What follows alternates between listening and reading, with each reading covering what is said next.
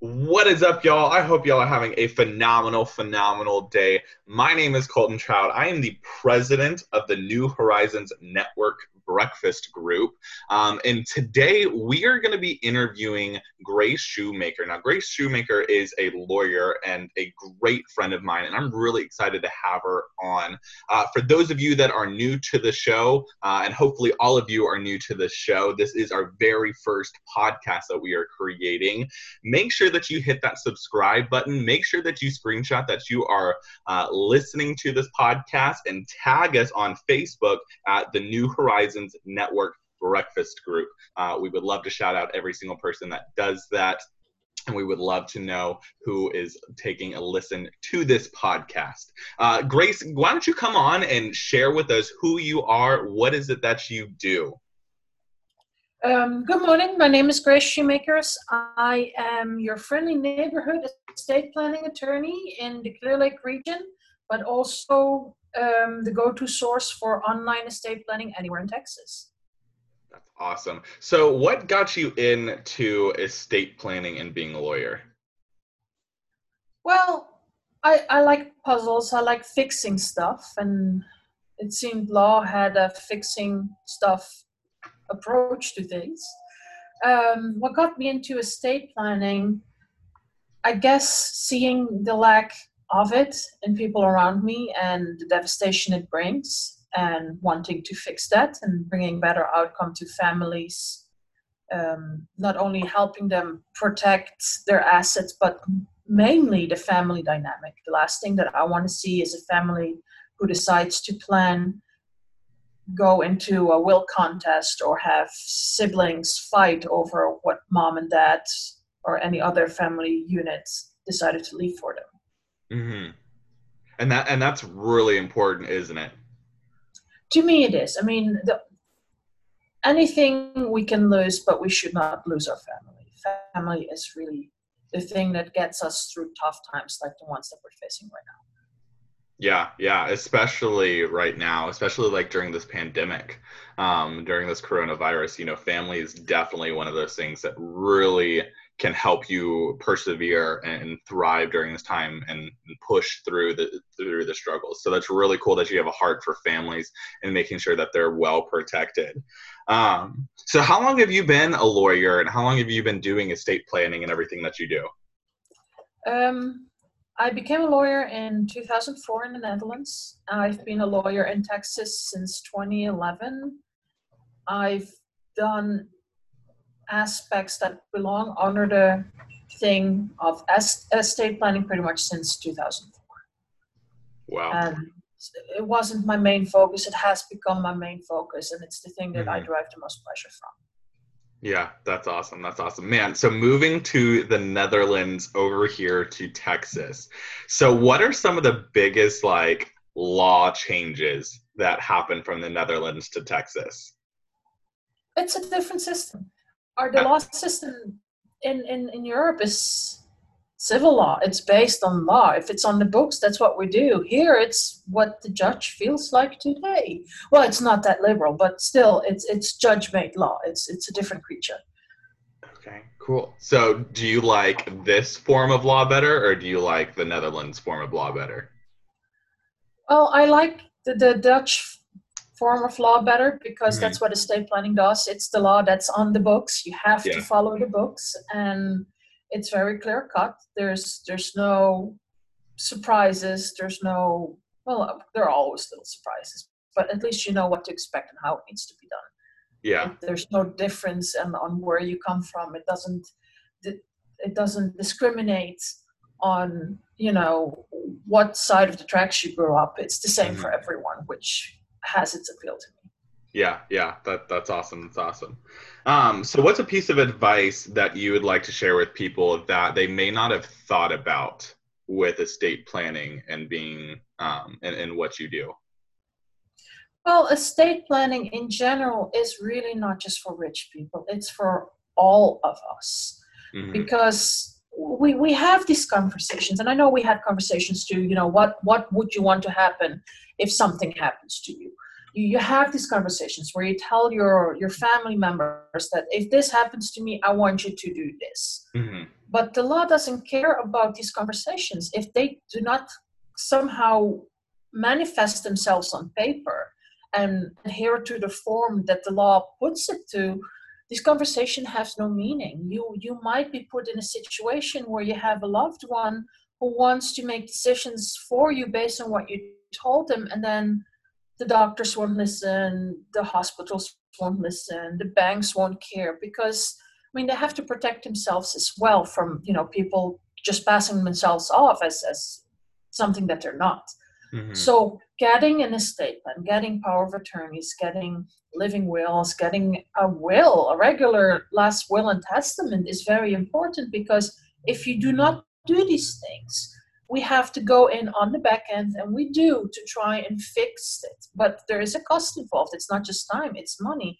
But when people are trying to grieve, there's a whole lot of other frustrations that pop up that really you don't have to put anyone through. Yeah.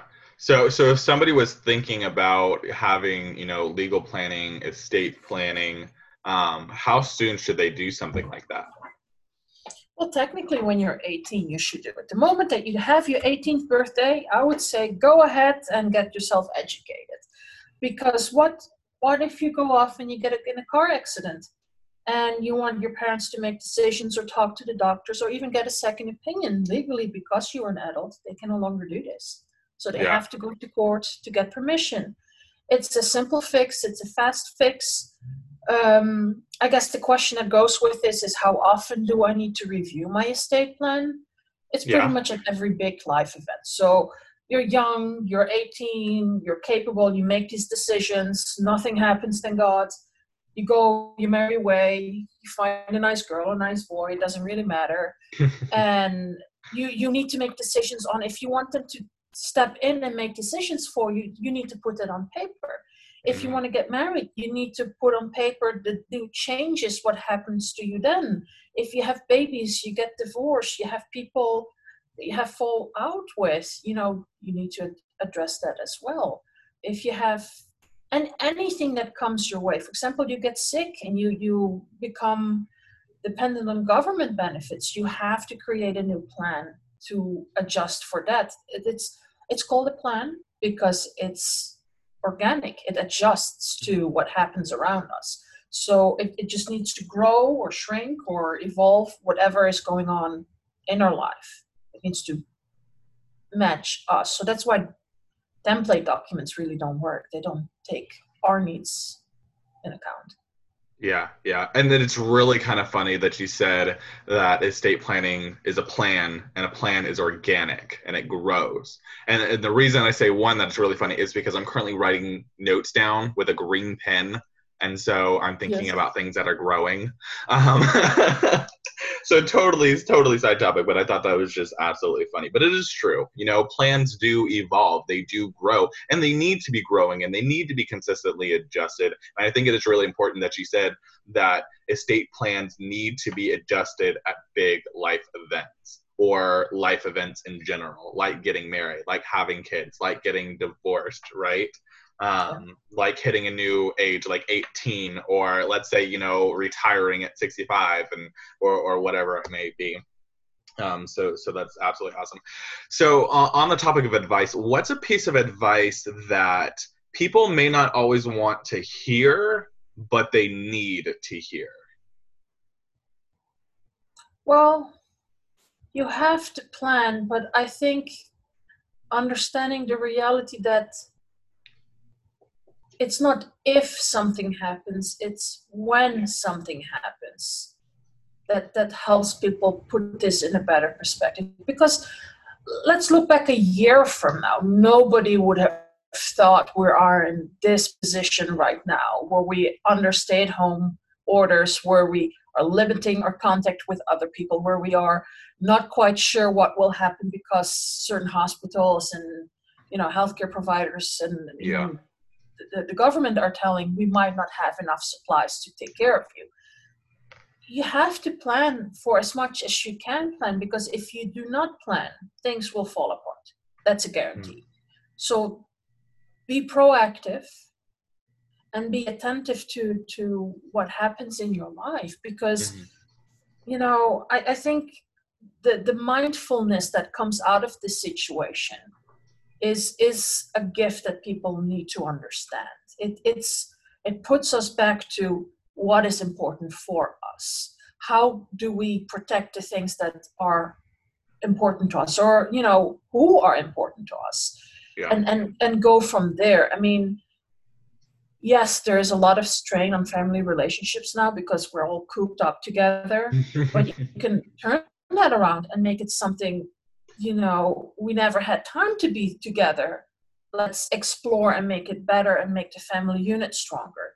It's the same thing with estate planning. We were so busy, we had no time to put in this and think about what is important and talk to the people around us.